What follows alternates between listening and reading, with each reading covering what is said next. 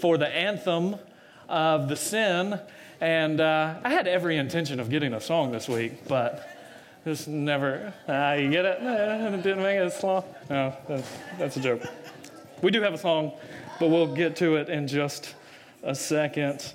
And if you have your Bibles, you can turn with me to Joshua. We're going to be in Joshua chapter 14 and look at the case of Caleb. So Caleb is going to be our case study as someone who conquers and is victorious over sloth. But let me set up the song. So this comes from the unofficial history of grunge, if you want to add a book to your reading list. Grunge music. Kurt and Kathleen were holed up in the woods of Olympia, Washington. Kathleen was a singer-songwriter of the influential feminist riot girl punk band named Bikini Kill.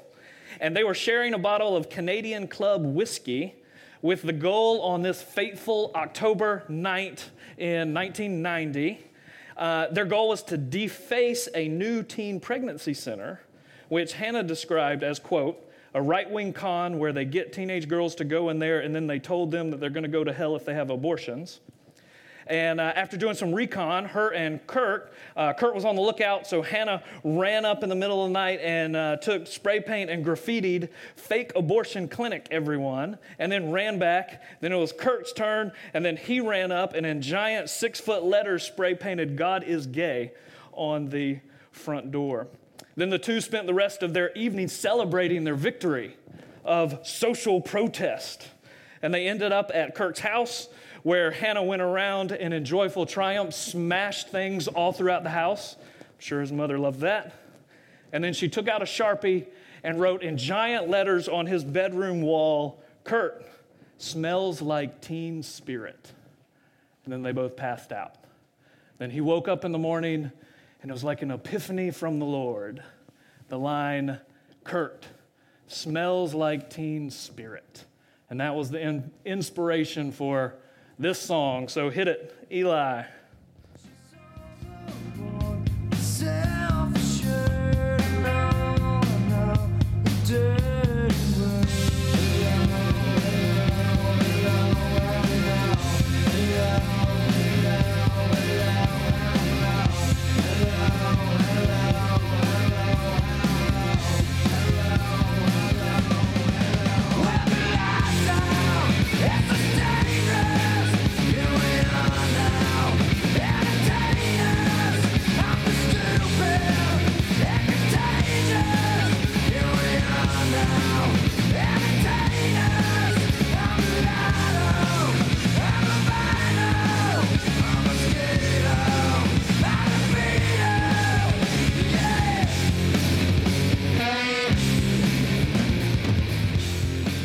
And all of you who grew up in the early 90s were instantly taken back. And that song, it's interesting, from Nirvana, Smells Like Teen Spirit, is actually called by one British research group the most iconic song of all time.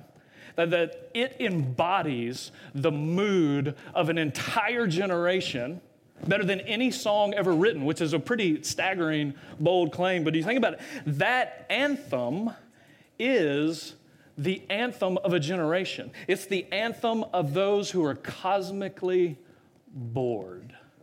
You hear, when the light's out, it's less dangerous. Here we are now. Entertain us. Come on, what are you going to do? Here we are. Entertain me. I feel stupid. I feel contagious, but here we are. Entertain us.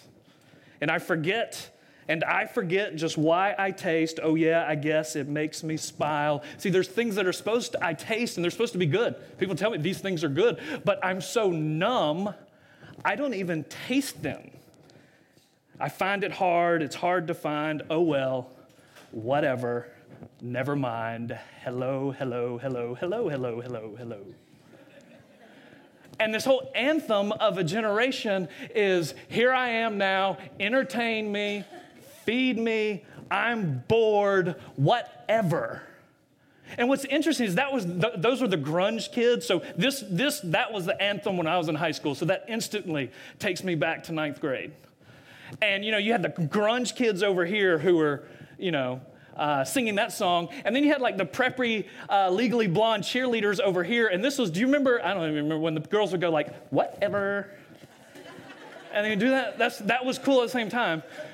What's interesting is they're actually suffering from the same disease, even though they're not hanging out at all in the lunchroom. And they're pointing fingers at one another. That actually articulates, almost better than any song I know, the anthem of sloth.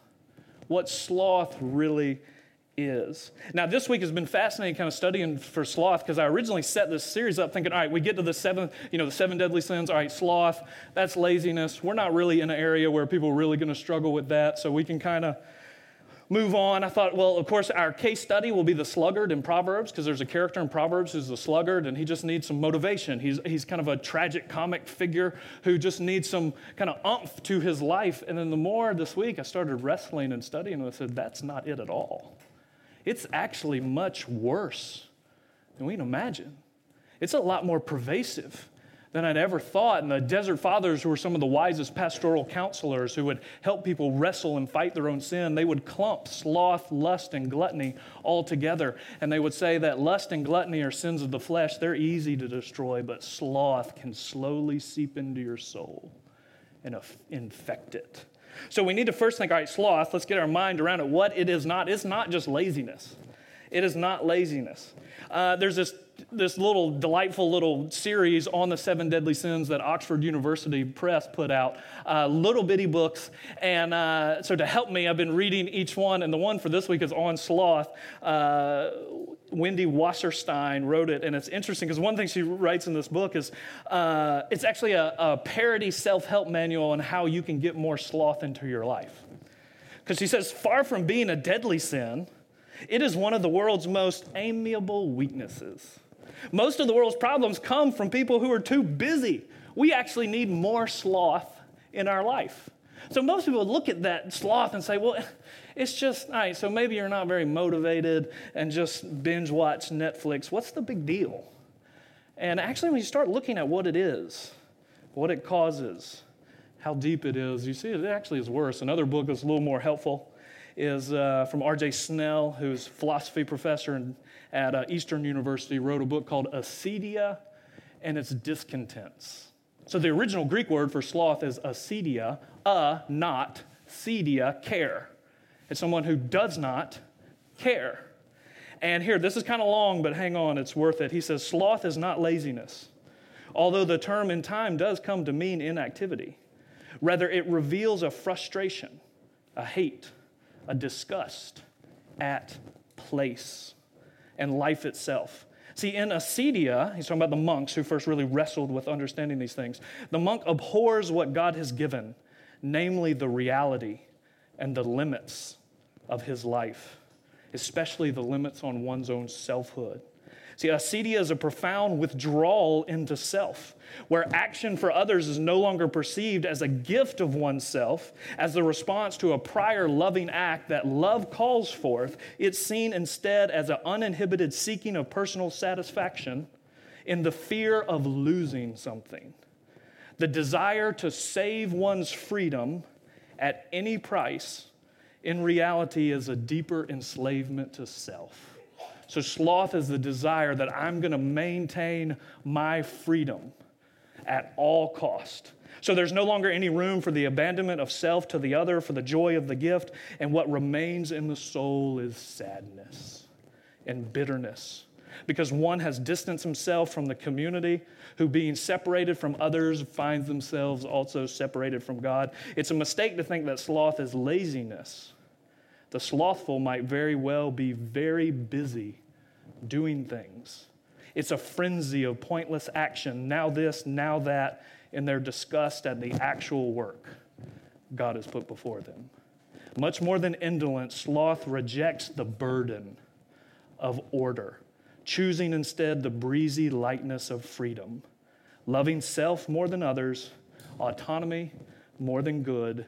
In sloth, one rejects the weight of living in loving relationships. So all these symptoms, one of the things, all of the sins, what God tells Cain in Genesis chapter 4 is that sin is lurking outside your door, waiting. And sloth is one of the things that is looming. It's lurking. It's waiting. So how do you know? So to kind of keep the 90s theme, in honor of the 90s, we'll do another kind of riff. There was a famous Southern comedian in the 90s who had a famous little line called, "You might be a redneck if." So Jeff Foxworthy, you might be a redneck if somebody asks to see your ID and you show them your belt buckle. You might be a redneck if somebody comes to your house mistakenly thinking you're having a yard sale. So let's say you might be slothful if. So if you struggle and you know it with the fear of missing out, with FOMO, you might be a sloth. If your energy and joy for your spouse is less today than it was when you married, you might be a sloth. If your life, when somebody asks you how you're doing and your response is, "I'm so busy," life is so busy, you might be a sloth. If you struggle on Monday afternoon at 2 o'clock sitting in your office and you start to daydream about anywhere but here, I would rather be anywhere, but right here you might be a sloth. Struggle with apathy, struggle with motivation, struggle with procrastination, you might be a sloth. What Stephen Pressfield calls for people in creative field, he calls the war of art, where you have to sit down and you have to do your work and you start feeling that resistance. And so you'll do anything except what you're supposed to do in the moment. You'll rearrange your closet, you'll shine your shoes, you'll wash your car, anything. But what you're supposed to be doing in the moment, you might be a sloth. So if you're easily distracted and easily discouraged, you could struggle with sloth. If you're constantly checking your phone or checking out, you might struggle with sloth.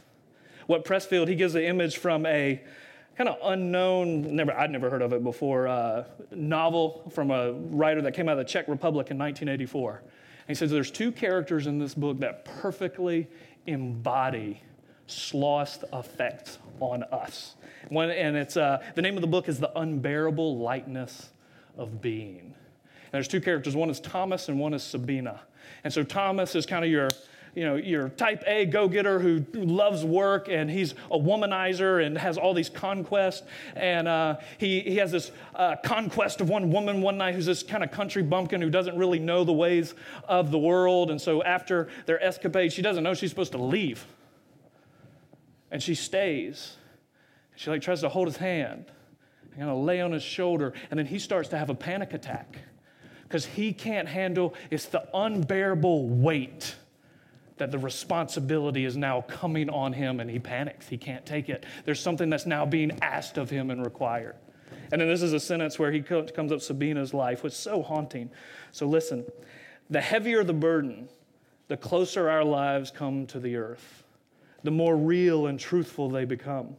But conversely, the absolute absence of burdens can cause man to be lighter than air, to soar into the heights, to take leave of the earth and his earthly being and you become only half real. Your movements are free, but they're totally insignificant. What then shall we choose? Shall we choose weight or lightness? When we want to give expression to some dramatic situation in our lives, we tend to use metaphors of heaviness. We say that something has become a great burden to us. We either bear the burden or fail and go down with it, but we struggle, win or lose. He said, and Sabina, what had come of her? Nothing. She had left a man because she felt like leaving him. Had he persecuted her? Had he tried to take revenge on her? No. Her drama was a drama not of heaviness, but of lightness. What fell to her lot was not the burden, but the unbearable lightness of being. And so in the novel, for both of them, they relentlessly pursue their own freedom to the extent that in the end they are utterly rootless, and they're aimless, and they're pointless, and they die loveless because they refuse to allow the weight of responsibility to be placed on them. So the Smells Like Teen Spirit, it's an anthem of an entire age because it articulates that refusal to bear the burdens of loving relationships, Two things we can think. All right, how does sloth manifest itself? It can manifest itself in apathy of the heart. So you have a despairing resignation. So you've checked out, you've given up. There's a sense that, just like in the song, all my sense of taste is gone. I can't taste, I can't smell, I'm just stuck. I'm not alive. I'm a drone. I'm a zombie. And what it'll cause is it's one of the reasons like teenage girls will cut themselves because they want to know, at least for 30 seconds while I'm bleeding, I'm alive.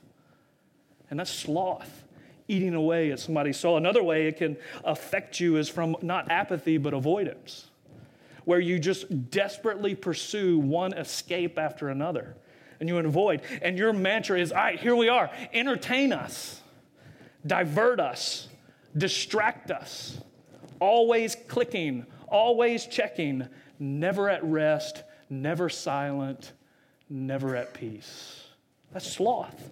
And one of the reasons why it's so bad, the second point, is what they would say is where sloth is going to attack you, it's going to attack you at the very core of who you are.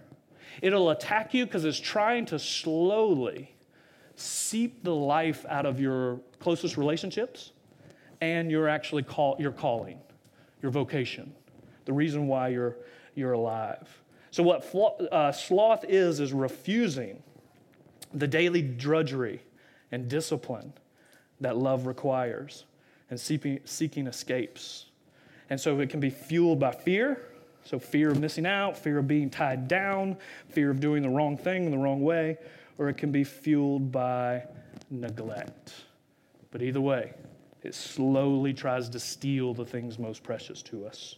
So that's what it is. So when you see that, you think, well, sloth is not just a kind of funny, bumbling thing. This is actually deathly serious because it's what wants to slowly drain my life of life. So where do you go to find help? We wanted to look in this whole series, do case studies of people who either fell to the sin or overcame it. And actually, this week I had somewhat of I was about to say a crisis, not a crisis. I didn't know where to go because I initially thought, all right, we're going to do the character in Proverbs, the sluggard, but this is not it. This doesn't really get at what sloth really is. And so even at the men's Bible study on Thursday, I was like, I don't know where to go. And what was so fascinating, it was actually in the midst of struggling with sloth that I saw a ray of light to help us how we can get out of it. And I was having my own Bible reading. And in my own Bible reading, I was in Joshua, and the section from Joshua 13 all the way to the end in 21. And you kind of get to this section in Joshua, and kind of the energy and the action starts to lag a little bit. So the first part of the book is pretty energetic. You have, one of the key words is passing over. So they are coming out of the wilderness, and they're crossing over into the promised land, and they're going to go. And then the second major section is the battles. They're coming in, and they're going to take it. That's the key, one of the key lines is they take. And so you have the Battle of Jericho, then Ai, the fall, and then they rise and they take it and they start moving. And then you hit kind of this lull in chapter 13 all the way to 20, where it's just kind of one almost endless cycle of place names. Here's so-and-so, the lot fell to them. They went here. Here's the boundary. Here's these half a dozen towns that you've never heard of. And so it can be pretty monotonous. There's relentless names and places. You know, it can be a cure for insomnia. And as I was sitting there Thursday just kind of reading and dozing off and not really paying attention, all of a sudden it was like the Spirit of the Lord said, wake up. You're actually failing in the very thing you're thinking about how to fight.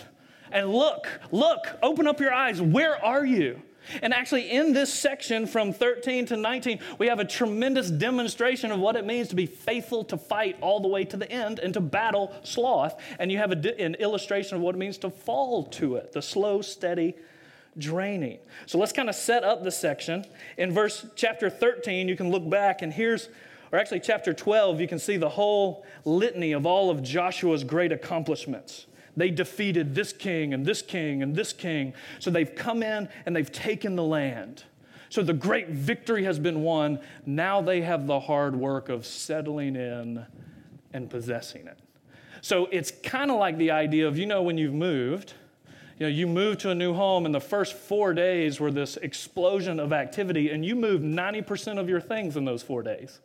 Then how much time does it take to finish the final 10%? 8 years. 7 years later, you still have boxes that you don't even notice are there until company comes over and you're like, oh yeah, we actually haven't hung that fan. And why does it take so long to actually finish? Because we're all slothful. And this is the story in macro in Joshua. They've come into the land, they've taken it, now they have to finish the job. And it sets them in chapter 13, it says, now Joshua was old and advanced in years, and the Lord said to him, you are old and advanced in years, but there remains yet much land to possess. You're not done. You made a good start, but you're not finished. And then let's look, because we have this kind of this case study of comparing Caleb and the 7 tribes to the north. And so the 7 tribes of the north, they get to their land, and then chapter 17, they complain about the allotment. They said, look, we're Joseph. It was probably Joseph, Ephraim, and Manasseh. We're Joseph. We're the most numerous tribe. You're giving us this? And we want the hill country. We want the forest too. And Joseph said, fine, go cut it down. You have to do the work. This is the gift. Now you actually have to do the work of settling. They feel entitled. They're complaining. And they have no energy. It says they were slack in obeying the Lord's commands. And one of the things you see is actually incomplete obedience is disobedience. So they're not finishing. But then here Caleb is a case study in finishing. So let's follow along, and there's a couple things I think we can learn about how we can be faithful in every age and every stage of life. So let's pick up in chapter 14, starting in verse 6. Then the people of Judah came to Joshua at Gilgal and Caleb. Now I tried all morning to pronounce his name, and out of respect of the family, to not butcher it, so you see his family's name there. You know what the Lord said to Moses, the man of God, in Kadesh Barnea concerning you and me. I was 40 years old when Moses, the servant of the Lord, sent me from Kadesh to spy out the land, and I brought him word again, as it was in my heart. But my brothers who went up with me made the heart of this people melt. Yet I wholly followed the Lord my God. And Moses swore on that day, saying, surely the land on which your foot has trodden shall be an inheritance for you and your children forever, because you have wholly followed the Lord my God. And now behold, the Lord has kept me alive, just as he said. These 45 years since that time, the Lord spoke this word to Moses while Israel walked in the wilderness. And behold, now I am this day 85 years old, and I'm still as strong today as I was in the day that Moses sent me. My strength now is as my strength was then, for war and for going and for coming. So now give me this hill country of which the Lord spoke on that day. Remember, that day was 45 years ago. Give it to me. For you heard on that day how the Anakim were there, and with great fortified cities. And it may be that the Lord will be with me, and I shall drive them out, just as the Lord said. And then Joshua blessed him, and he gave Hebron to Caleb. And therefore Hebron became the inheritance of Caleb.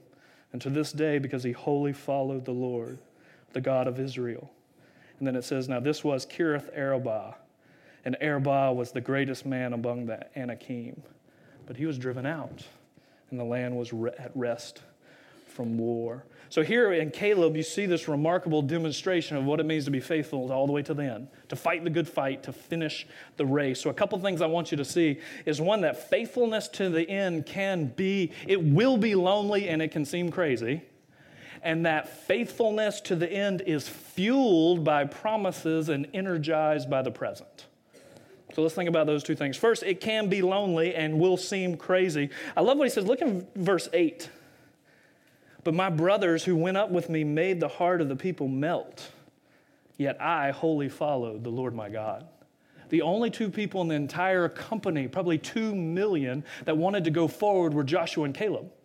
Now, interesting enough, they're the only 2 people of the entire nation that get to choose their inheritance, choose where they're going to settle. They're the only 2 people. To be faithful at times can be very lonely. In fact, often the battle of faithfulness will you be faithful even when you're lonely? Will you be faithful when nobody's watching? Will you be faithful in the mundane? That's what we call spiritual integrity. Much of the spiritual life happens when you're alone. What do you do when nobody's watching? One of the things Jesus repeats over and over, don't practice your righteousness to be seen by others. Don't just give to the poor to be seen by them. Don't just pray to be seen by them. Don't fast so people are impressed by your spiritual devotion. You don't do these things for the attention. So just think about your own life. What sloth wants to creep into our hearts to numb us so that we're only actually motivated when eyes are on us. So what things in your life are you most motivated to do because you know people are watching? We need attention, need encouragement. How can you be faithful even when no one's watching? But what's so interesting here is notice Caleb has to suffer. He has to wait 45 years because of the sins of his people. He suffers because of other people's sins. Can you imagine for 40 years he's wandering in the wilderness? How many times do you think he laid in his mat on the ground in his tent at night thinking, I should not be here right now? Why am I here? I should already be in my bed that I've created in the land that the Lord has given us. Why am I here? He had to suffer because of the sins of others. But then faithfulness, it can be lonely. It can cause you to suffer for the sins of others, but then faithfulness can seem crazy. I love the energy of Caleb. Did you notice in verse 12, Caleb and Joshua are the only ones who get to pick the land. Did you notice what land Caleb picks? He picks the fortified cities where the Anakim were. Do you remember the original reason why the Israelites were too scared to go into the land? Because of the fortified cities where the Anakim were. They were scared of them. And so here he is 45 years later. He hasn't gotten any younger. He claims he's still just as strong, maybe, but he is then going to take the actual land that everybody else was afraid of. They probably looked at him and thought, are you crazy? Like, what are you doing? You want to go there? Look, sit down. Let some of these young kids go up and do the job. And what's so interesting is his vigor and his energy is fueled by the impossibility of what he's going to do. And one of the things really to think about is maybe you struggle with sloth because you're not trying to do anything that requires supernatural help. You know, one of the things is we'll struggle with sloth as long as we just stand in the world and look at it like consumers. Say, here I am. Entertain me. Feed me. Distract me. See, here Caleb, he's going to try and do something that if God doesn't fight for him, he's going to fail. And it's worth thinking, is there anything in your life that you're trying to do that if God doesn't show up, it's going to fail? And then what dream are you dreaming for yourself, for your kids? Like, do you want something for your kids that if God doesn't do it, it's going to fail? Or you just want something that anybody can do, that just be fine, well-behaved, good, productive citizens of the community? Like, what do we actually want for them? He wants something bigger. There's this, I doubt this is true. This is one of the stories. You know, preacher stories and business stories, they're all, who knows where they come from. This is a business story.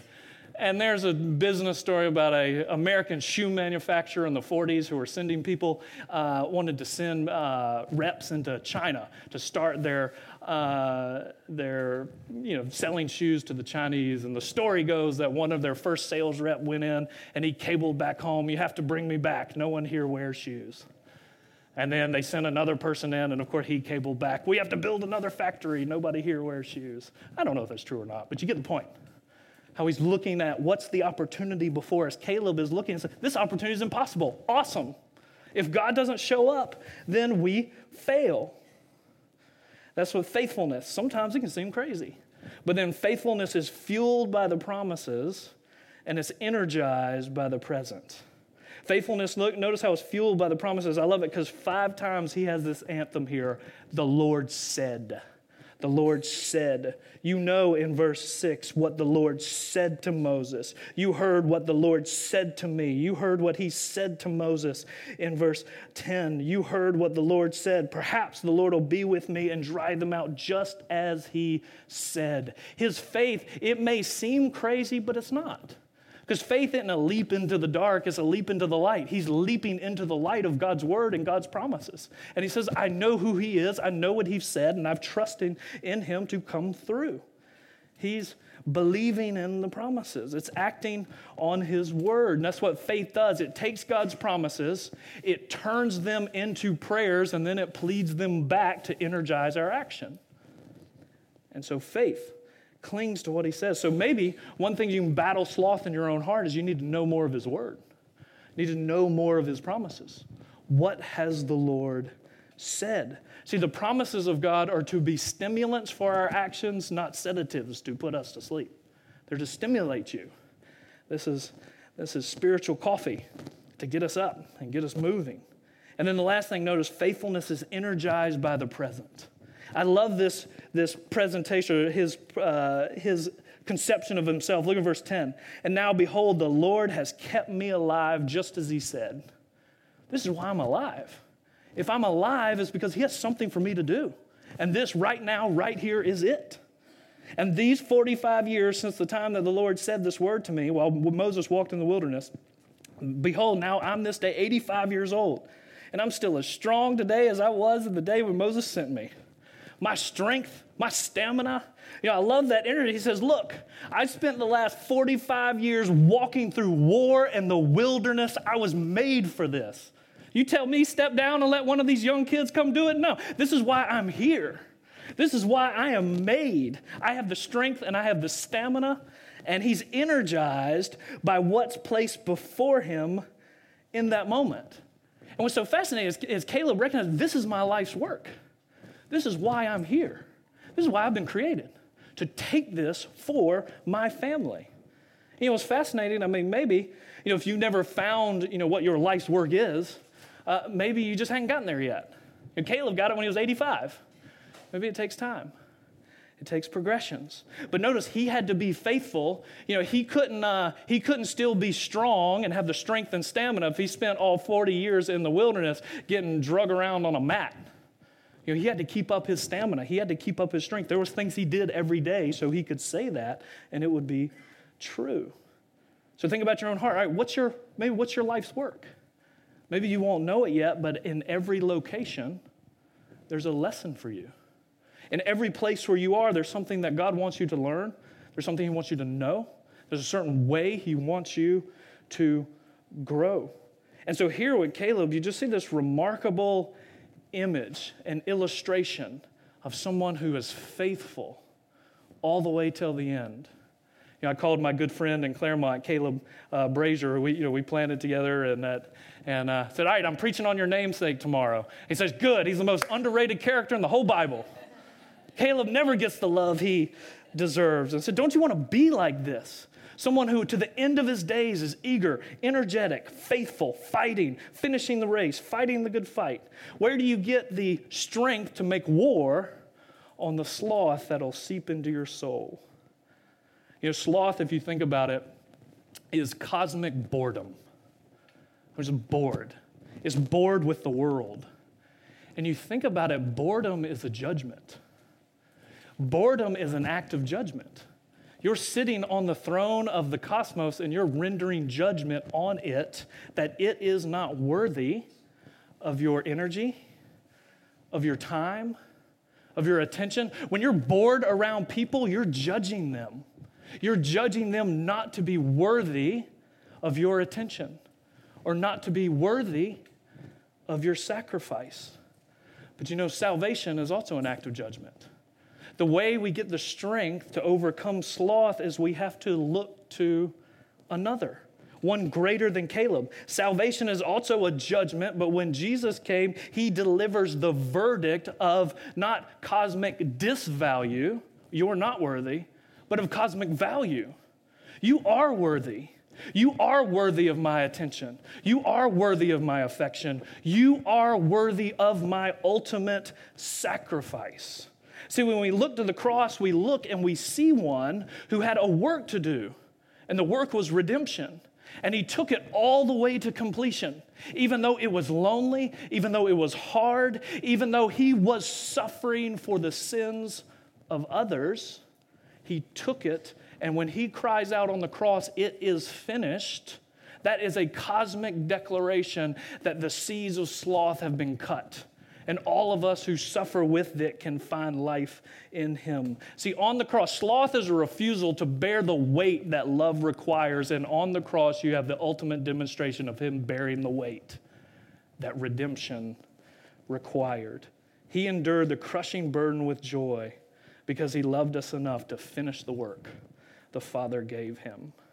And so we follow in the footsteps of one who is faithful to the very end.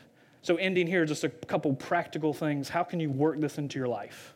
Because it's on the cross that Jesus redeems us, and then it's by the Holy Spirit that he makes us new.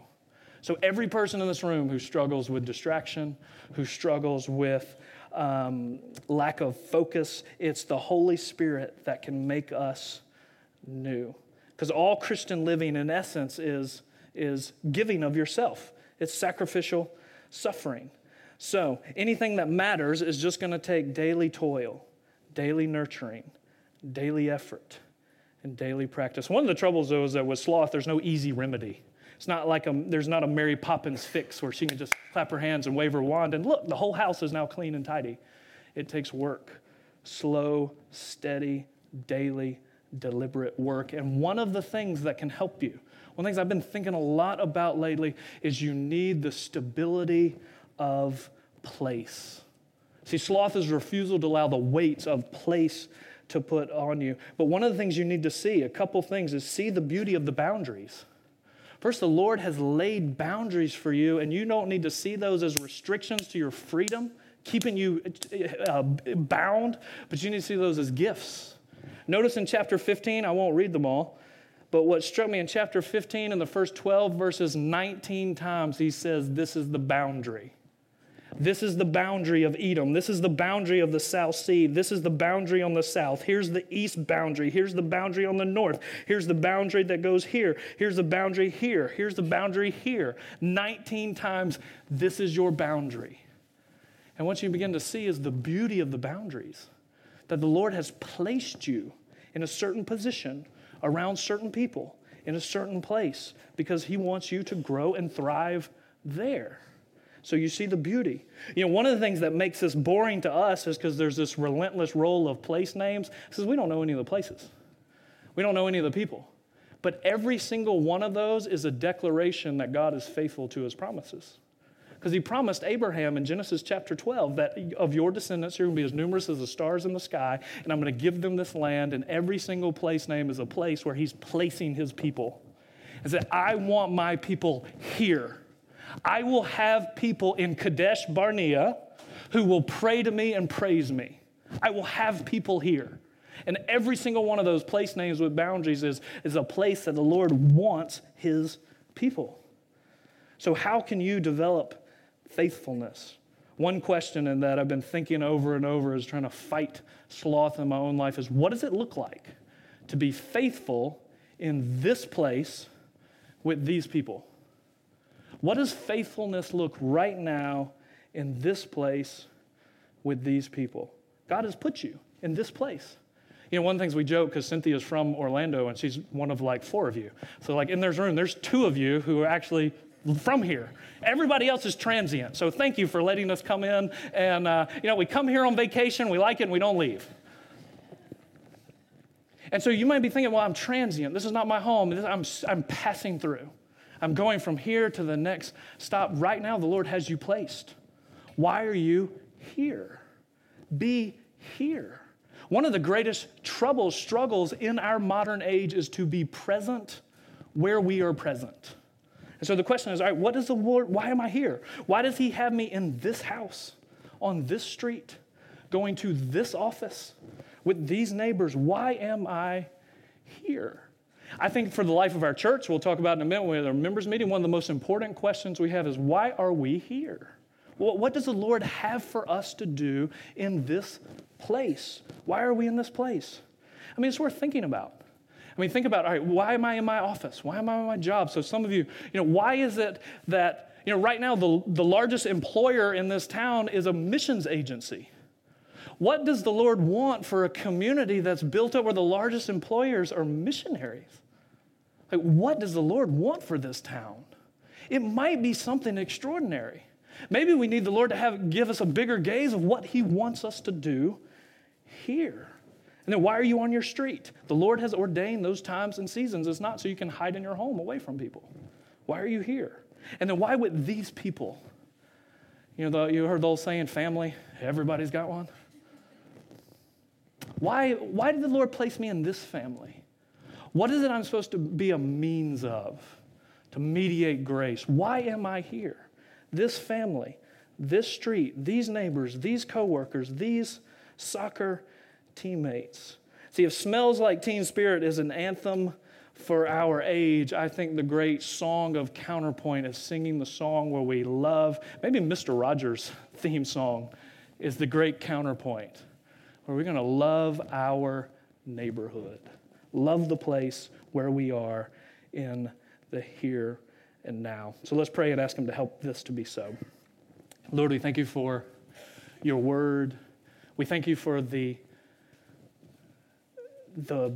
power of your Son on the cross who redeems us. We confess to you the subtle way sin can seep into our hearts, and it can infect so many different things. So we ask that you help us.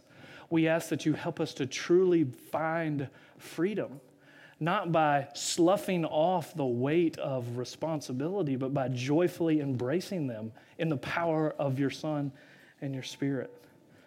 So I pray for anyone here who they know they're just distracted in life. They're so divided and so distracted. Give them the strength and the courage to focus on the things that are most important. Lord, we pray for anyone, for marriages in this room who they've experienced the slow, steady seeping away of life and energy and love. We pray, we thank you that in the power of the cross and the gospel, we can stop it and we can reverse the effects of the curse. Pray for anyone here this morning that are struggling with their work and their calling, and I don't know why I'm here. What does the Lord want from me? Give them a sense of why you've placed them here, what you're calling them to do, how they can contribute to your kingdom. Lord, we pray that you would help us to be faithful in the 10,000 small things that you put in our way every single day. And Lord, we pause now and we grieve. We pray for the families in New Zealand who lost loved ones. We grieve for them. We long for the day when Isaiah 2 will be a reality, where the nations lay down their swords and we study war no more, and there's no more killing, there's no more death, no more disease, no more tears, no more pain. And we pray for those closer to home in Nebraska who are experiencing terrible disaster. We pray for people who are in the midst of the darkness. Come to them in this moment. And all this we ask in Christ's holy name. Amen.